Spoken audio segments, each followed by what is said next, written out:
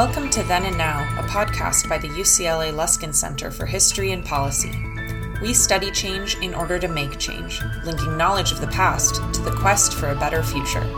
Every other week, we examine the most pressing issues of the day through a historical lens, helping us understand what happened then and what that means for us now. Hello, I'm David Myers, and I'm pleased to welcome you to this episode of Then and Now. We're going to be talking about the COVID-19 pandemic and where we're at today. Our guest is Dr. Sharon Balter, who since 2018 has served as director of the Division of Communicable Disease Control and Prevention at the LA County Department of Health. As of February 2020, she has also directed the Incident Command Surveillance and Epidemiology Unit of the LA County Department of Health, where she is responsible for overseeing the collection of data related to COVID-19.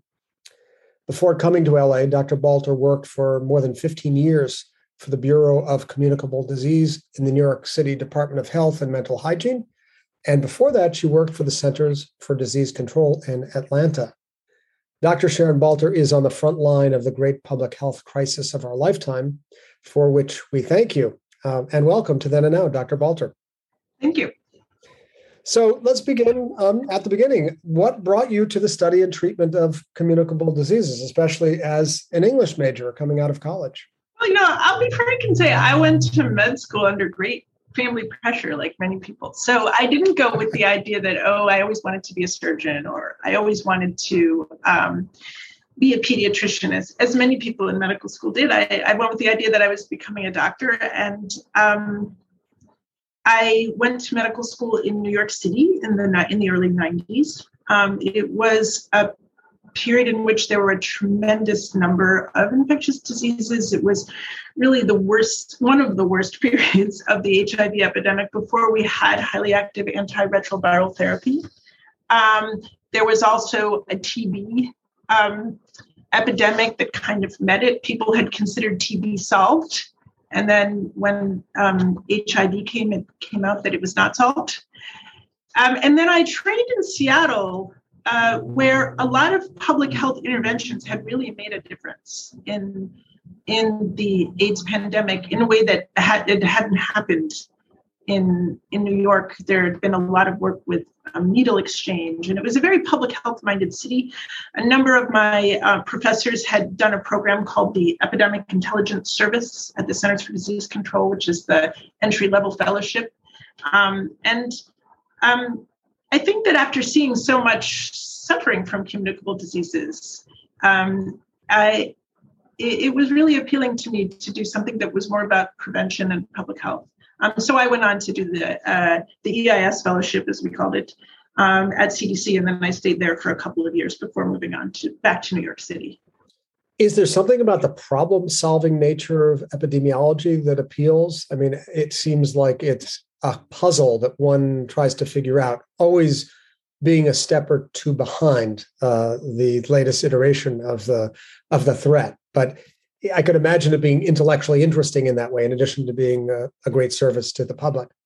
Yeah, I mean, there's two things that I think I really love about it. One is you really get, especially in local public health, which is what I've been drawn to, you really get to know a community. We used to joke in New York City, we wanted to get to the end of every subway line, and here it's to the end of every freeway. You really get to know different parts of the community that you wouldn't have otherwise. And that, yes, the solving of the puzzle is a great thing. That moment when you solve an outbreak, this sort of yes moment, it's incredibly satisfying. And it's interesting because I am not one who loves puzzles on the side.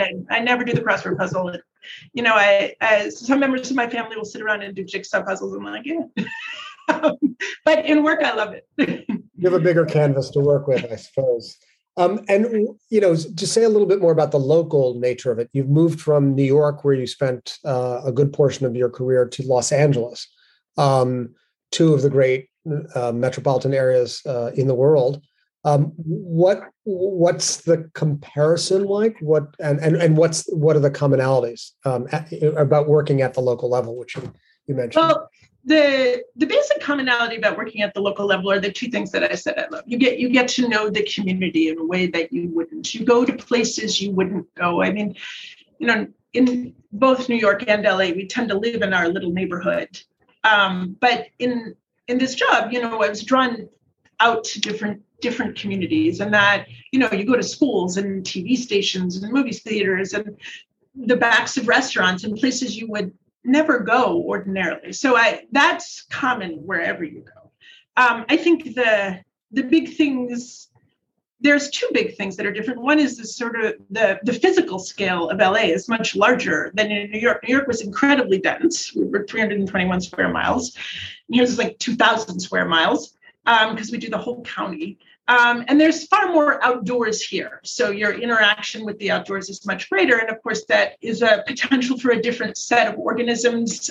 Typhus, for example, which was big a couple of years ago here, was not big in New York. So there's that as well that's different. But the other, I would say, really big thing, and this figures a lot in the pandemic, is the structure of government is very different here. And I don't think I appreciated that until I came. In New York, it's a very standard. There's a mayor, and the mayor appoints the commissioner. The commissioner turns over every 48 years. It's very, very, I would say, traditional. Here we have a board of supervisors. There are 5 independently elected supervisors who are not necessarily even of the same party. And then there's 88 mayors. So it's very, very different, a much more cacophonous way, I would say, of governing. And because public health and government go together, I think that has a bigger impact on what we do than I understood before I came. And it's been super interesting that way. And it sounds, just as a structural matter, far more challenging. I think it is. I mean, I think I see the pros and cons of both in that, if you have a good mayor, then you're in a great situation in the mayoral setup. But if you have a bad mayor, you're in a really bad situation. So when it's good, it's very, very good. When it's bad, it's very, very bad. And I assume that the Board of Supervisors structure in some ways was set up to try to sort of live in the middle. But again, it is more challenging, I think. Yeah, I want to get back to the structure of our public health system in the country a bit later, but I'm curious to know, what was your life like really on a daily basis before the COVID-19 epidemic? Was it calm and tranquil and you had nary a worry in the world? Or was it, batting back crisis after crisis, and this one just is a little bit bigger in scale? Well, to a certain extent, public health involves a lot of different sections. There's people who work on maternal child health and people who work on chronic disease. And those of us who work on communicable diseases, especially the acute communicable diseases, are used to batting off a certain number of crises. So, when I arrived in the middle of the Hep A outbreaks in Southern California. And then there was the measles outbreak. And of course, they all seem small now in response. And, there was a period where we were doing nothing but COVID. And I said, I don't even remember what I did. I guess everything in my previous life was training for this. To a certain extent, that was true. But then, there are always things going on. That's part of what we love about it, right? There's always something new and interesting to learn about that you hadn't thought of before. And yes, it was all, to a certain extent, training for this as well. Yeah. So, just an observation about the pandemic from a very amateur perspective. It seems like whatever we knew last month turns out not to have been so. Knowledge is very fleeting and on rocky ground. We're constantly displacing, our established truisms with new ones. There is a quality to that, it seems to me, in the COVID-19 pandemic. We're constantly revising and updating and overturning. Is that actually the case, or is there a growing and aggregating baseline of knowledge about what the coronavirus is and how it acts that extends back to those first winter months of 2020? I think both are true. I think what has been challenging both for us and especially for the public is that this was new and we didn't know all the answers when it showed up. We know a lot more now than we did then, and we will probably know more in a year than we know now. And that is the way science always works. This is true for other organisms too. It just has less of an impact I gave the example of the AIDS pandemic earlier, and that was also true for that. Many people, of course, don't remember it or don't remember it as vividly. But there was a lot we didn't know at the beginning then, and it is challenging. I mean, many of us had, I joked about everything I'd ever done preparing for this, but we had studied other pandemics. We all were aware of the potential for such a pandemic, especially after SARS and MERS and other similar pandemics. But you can never be truly prepared because you don't know the answers when it shows up, and you have to learn as you go. And it's challenging for everyone. Yeah, and it seems especially challenging when one has to communicate effectively to a wide public audience. There's been a lot of attention focused on sort of the confusing communications that have been coming from federal agencies, particularly the CDC.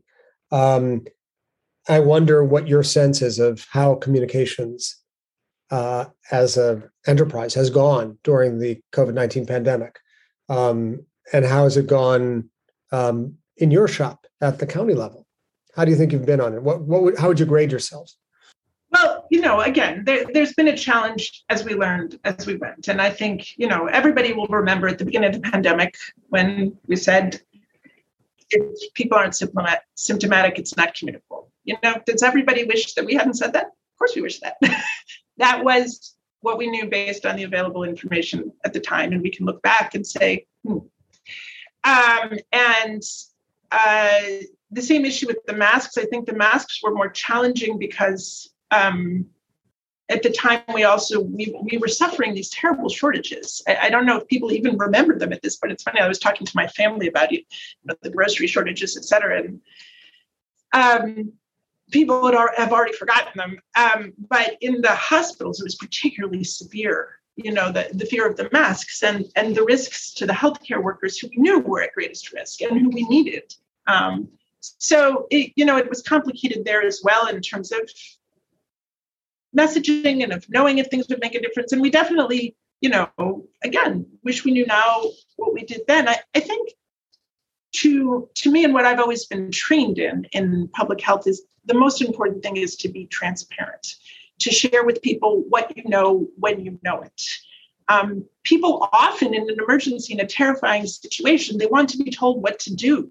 And we don't always have all of those answers. I think, the health department in LA has really, really tried to be transparent, not just in our messaging about things like masks and what you should do, but with our data too. We've put an unprecedented amount of data out on our website for everyone to see, for researchers to be able to download. I've heard from other jurisdictions or from academics and people in the media. They're like, wow, you put so much out. Why doesn't everyone do this? So I think our goal has really been to be as transparent as possible. The messaging also, there's our messaging, but in this world, I think there was a time maybe when most people got their messages from the local news, but it's a cacophonous world now, and there's many places to get messages. And we do compete with all of those, unfortunately, or fortunately, because sometimes other people have a better way of saying things. Right. How would you grade the CDC on its messaging? I think this, I'll be honest, I have many good friends at the CDC because I once worked there. And they had a lot of challenges in this pandemic. And again, I think everybody knows that, politics definitely played an effort, but I do, and had an impact. I do think that they really, even through all of it, have tried to message based on data, or at least tried to gather data. I know there've been a lot of criticisms over the way it came out. And we didn't always agree with their message. I think more recently we pulled back on the masking guidance, before they did. I think, though, disagreement about some of these things as we figure it out is part of coming to the right answer. Which is a constantly evolving proposition. There's not a moment at which we arrive at the fixed answer and then it will never change. Right, which complicates the messaging a lot. I'm wondering, in light of the differing messages that have been put out, what you think about, how you reflect upon the state of the public health system in this country. I'm struck by what seems to me a form of kind of medical federalism, where you have these different jurisdictions, you have federal, state, county, local health units, without a single overarching, or I should say seamless machine that can leap into action in a moment of crisis like this. When you talked about LA County versus New York, you suggested that, that kind of not being so reliant on a single authority could work to your benefit. Yes. So I'm wondering do we need a national health service like the UK has, a much more unified, putting aside the economics of it, just in terms of the efficiency of the output? Is that what we need? Is our vision hopelessly inefficient? How do you see it as someone who's operated at both federal and local levels? Yeah, I don't think it's all or nothing. And I would put out that I think it was easy. Again, the pandemic has evolved. It was easy at the beginning of the pandemic to say, oh, we're doing it all wrong. And Australia's doing it all right, which maybe was true at the beginning of the pandemic. It's not as clear now,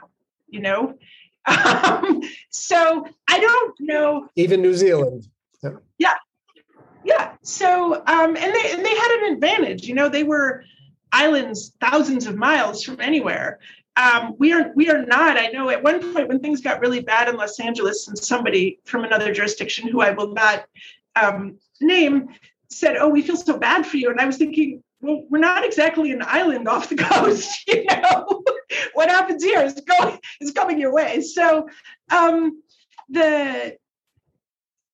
I don't know that, again, we didn't know all the answers and nobody had the exact answers. And I think that has become more and more true. COVID is incredibly challenging.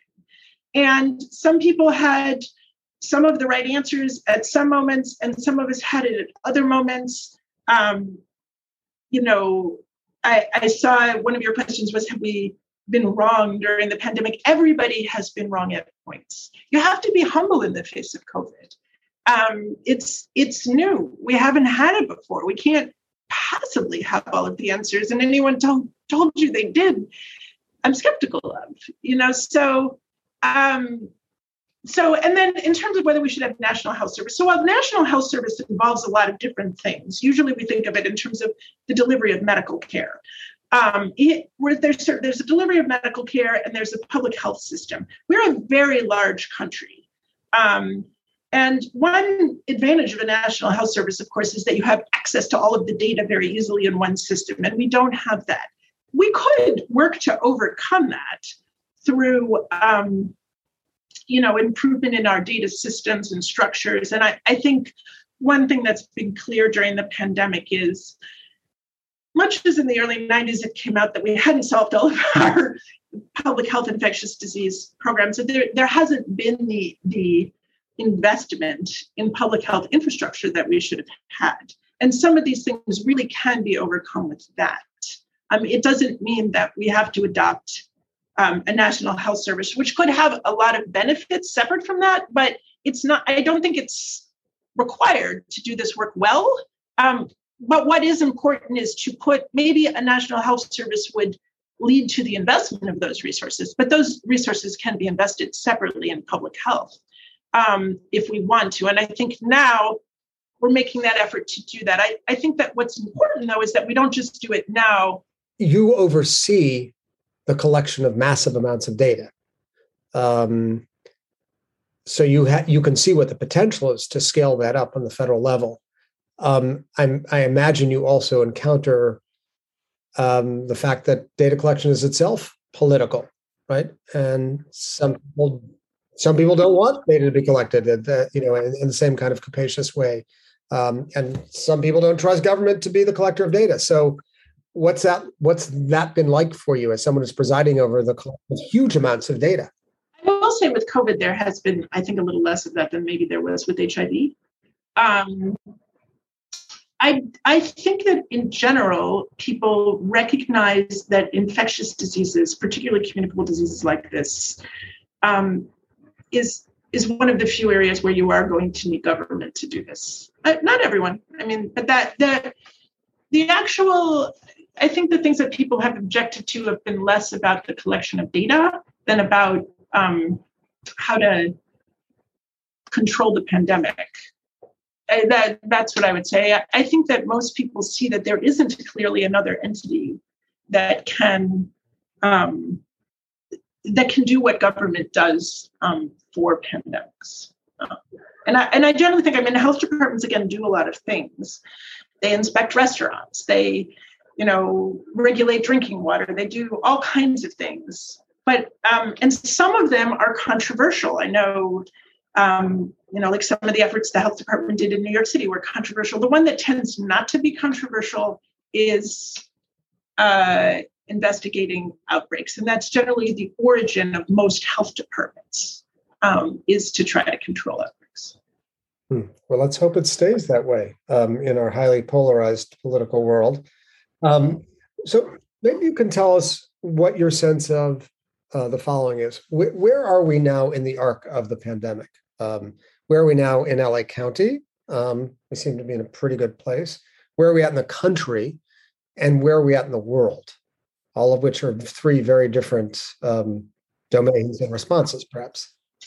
Well, I wish I could tell you for sure the answer to any of those questions, because of course it's new and we are experiencing it. And someday we hope that somebody will read this in a history book and be able to say where we are in the arc. We are somewhere. Right now, this week, things are, we've seen ups and downs in our number of cases. I saw a meme that referred to it as the Corona coaster. What goes up comes down, and likewise, things are coming down here in Los Angeles. I think in Los Angeles, we've been pretty good about getting, people have been pretty good about getting vaccinated. People are fairly compliant with mask wearing. I think that has served us well. During the period where we didn't know anything and the only way to control things was to lock down, we were pretty compliant with that. And I think that helped, which is not to say we didn't have a terrible winter, because we did. We're in better shape because of that.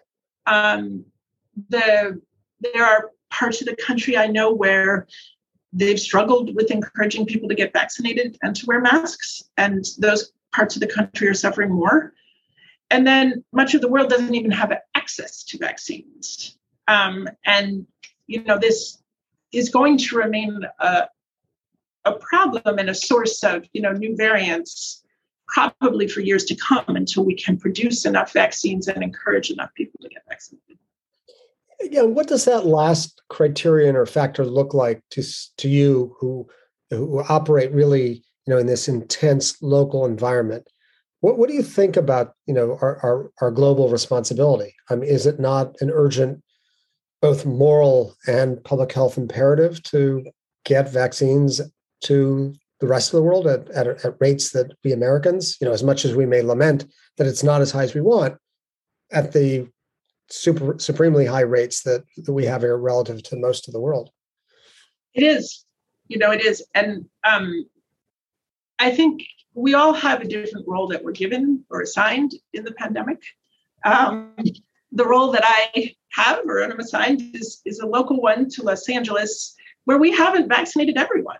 And so continuing to try to vaccinate more people is definitely a legitimate goal. I think, I know that many people are working on this other issue of how do we make sure there are enough vaccines to get to everyone. And, this is always, I would say, a moral issue, but now it's a collective issue, because the solution to the pandemic is really to get everyone vaccinated. We can't just vaccinate ourselves. And everybody, I think, sees that, especially since Delta came through. And in that regard, what do you think about the new spate of vaccine mandates at local and federal levels? Good public policy? And, if you think so, which I imagine you do, I'm just wondering how you look upon the large number of people who are unvaccinated, including a fair number of whom choose not to be vaccinated.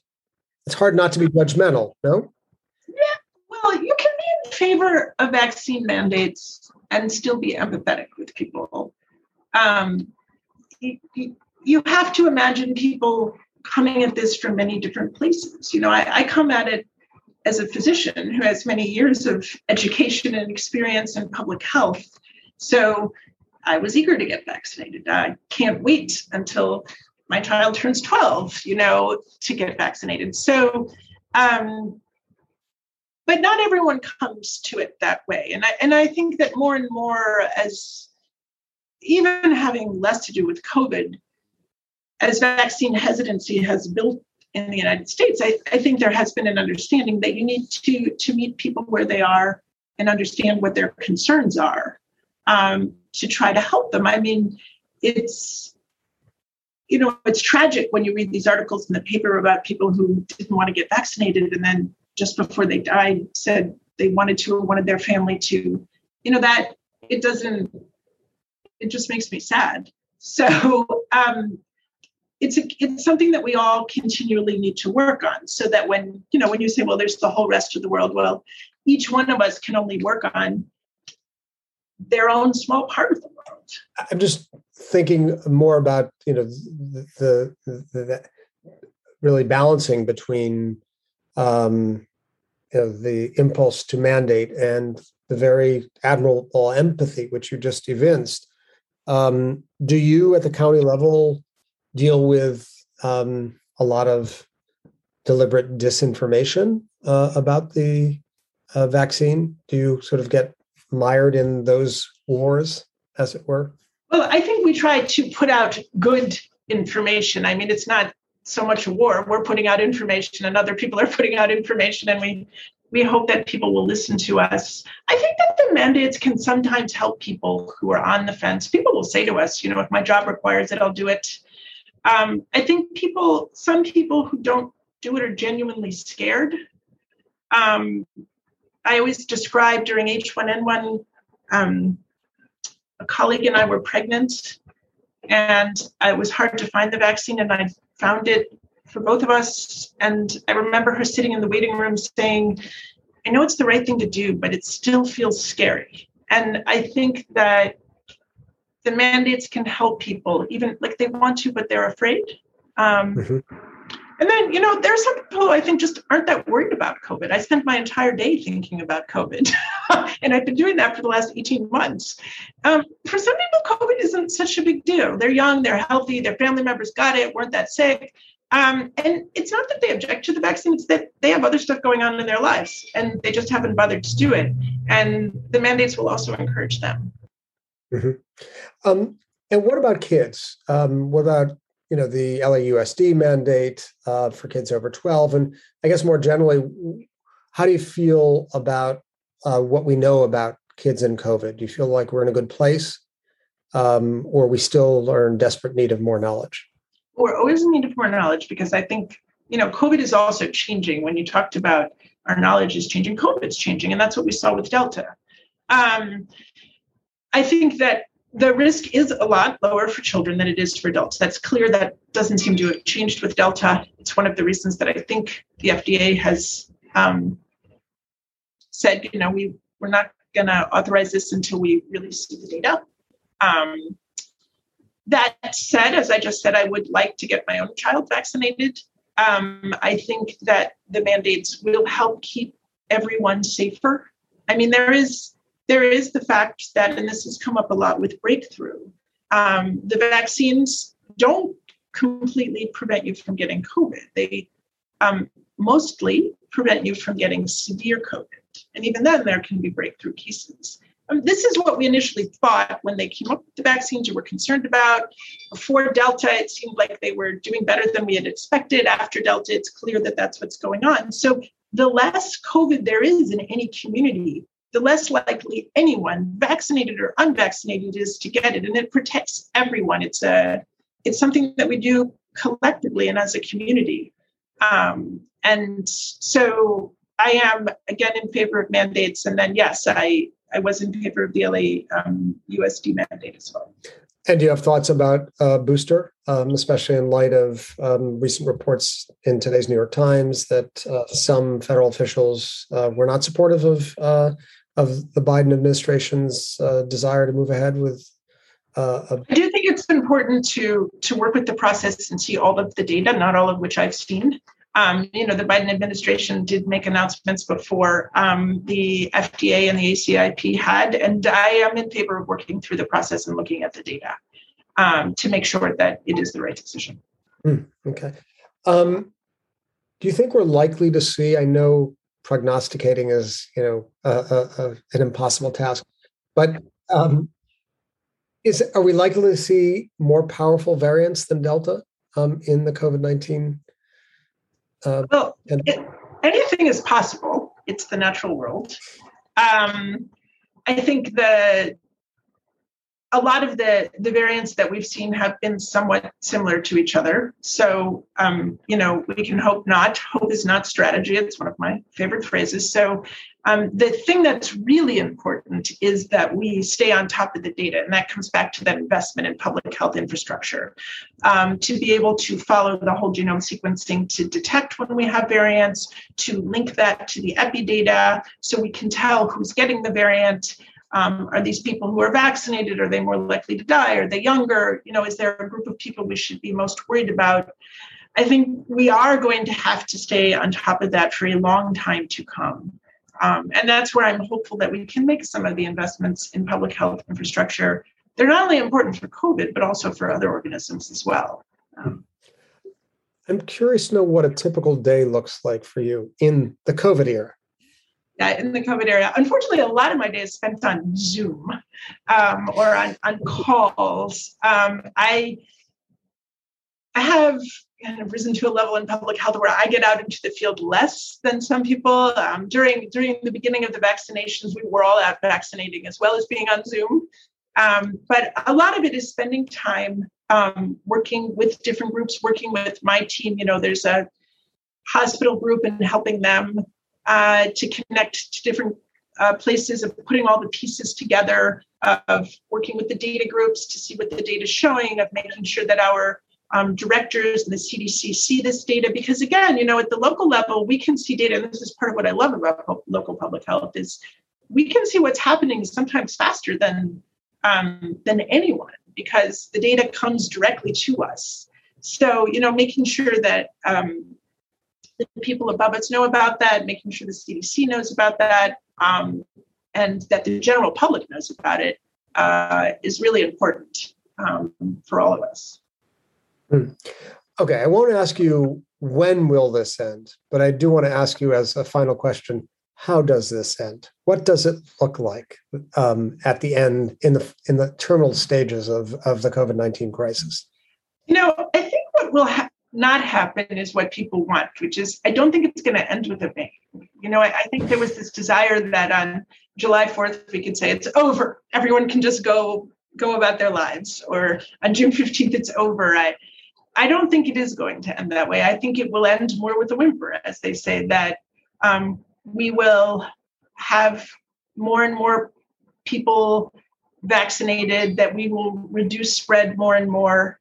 We will always be a little nervous about what's going on abroad, or at least for a long time. Treatments will get better. The amount of immunity in the community will get higher. And then gradually people will go back to more of their normal life, which to a certain extent we have started to do.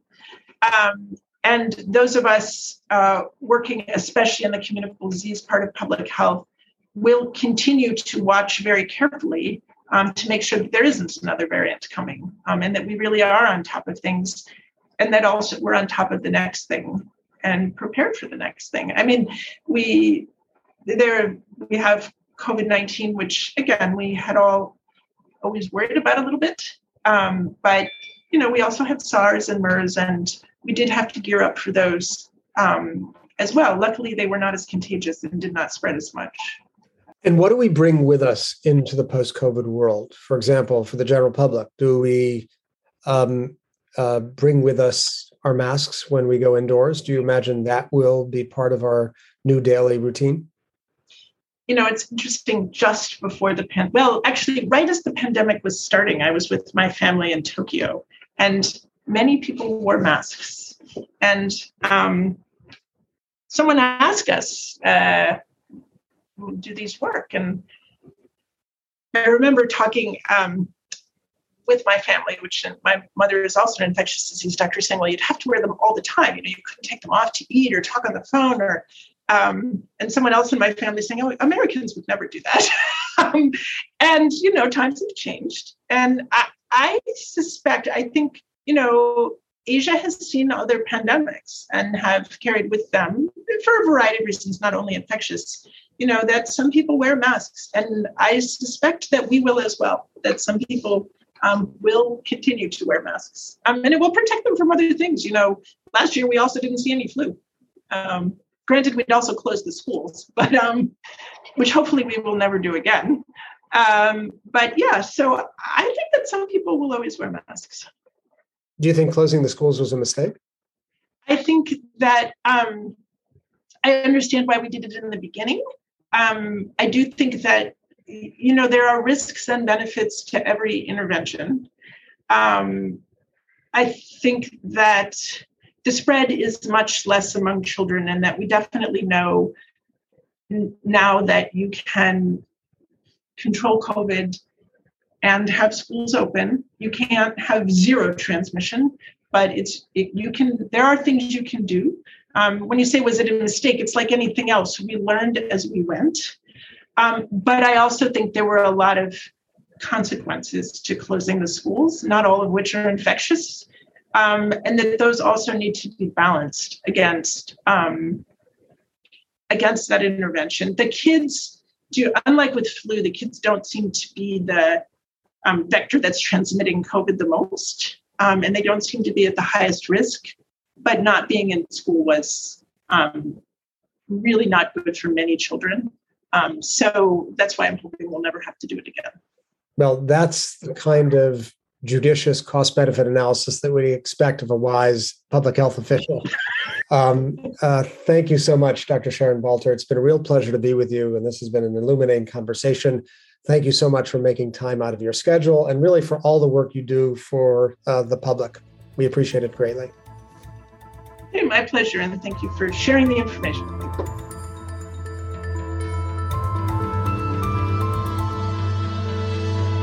Thank you for listening to Then and Now, a podcast by the UCLA Luskin Center for History and Policy. You can learn more about our work or share your thoughts with us at our website, luskincenter.history.ucla.edu. Our show is produced by David Myers and Maya Ferdman, with original music by Daniel Reichman.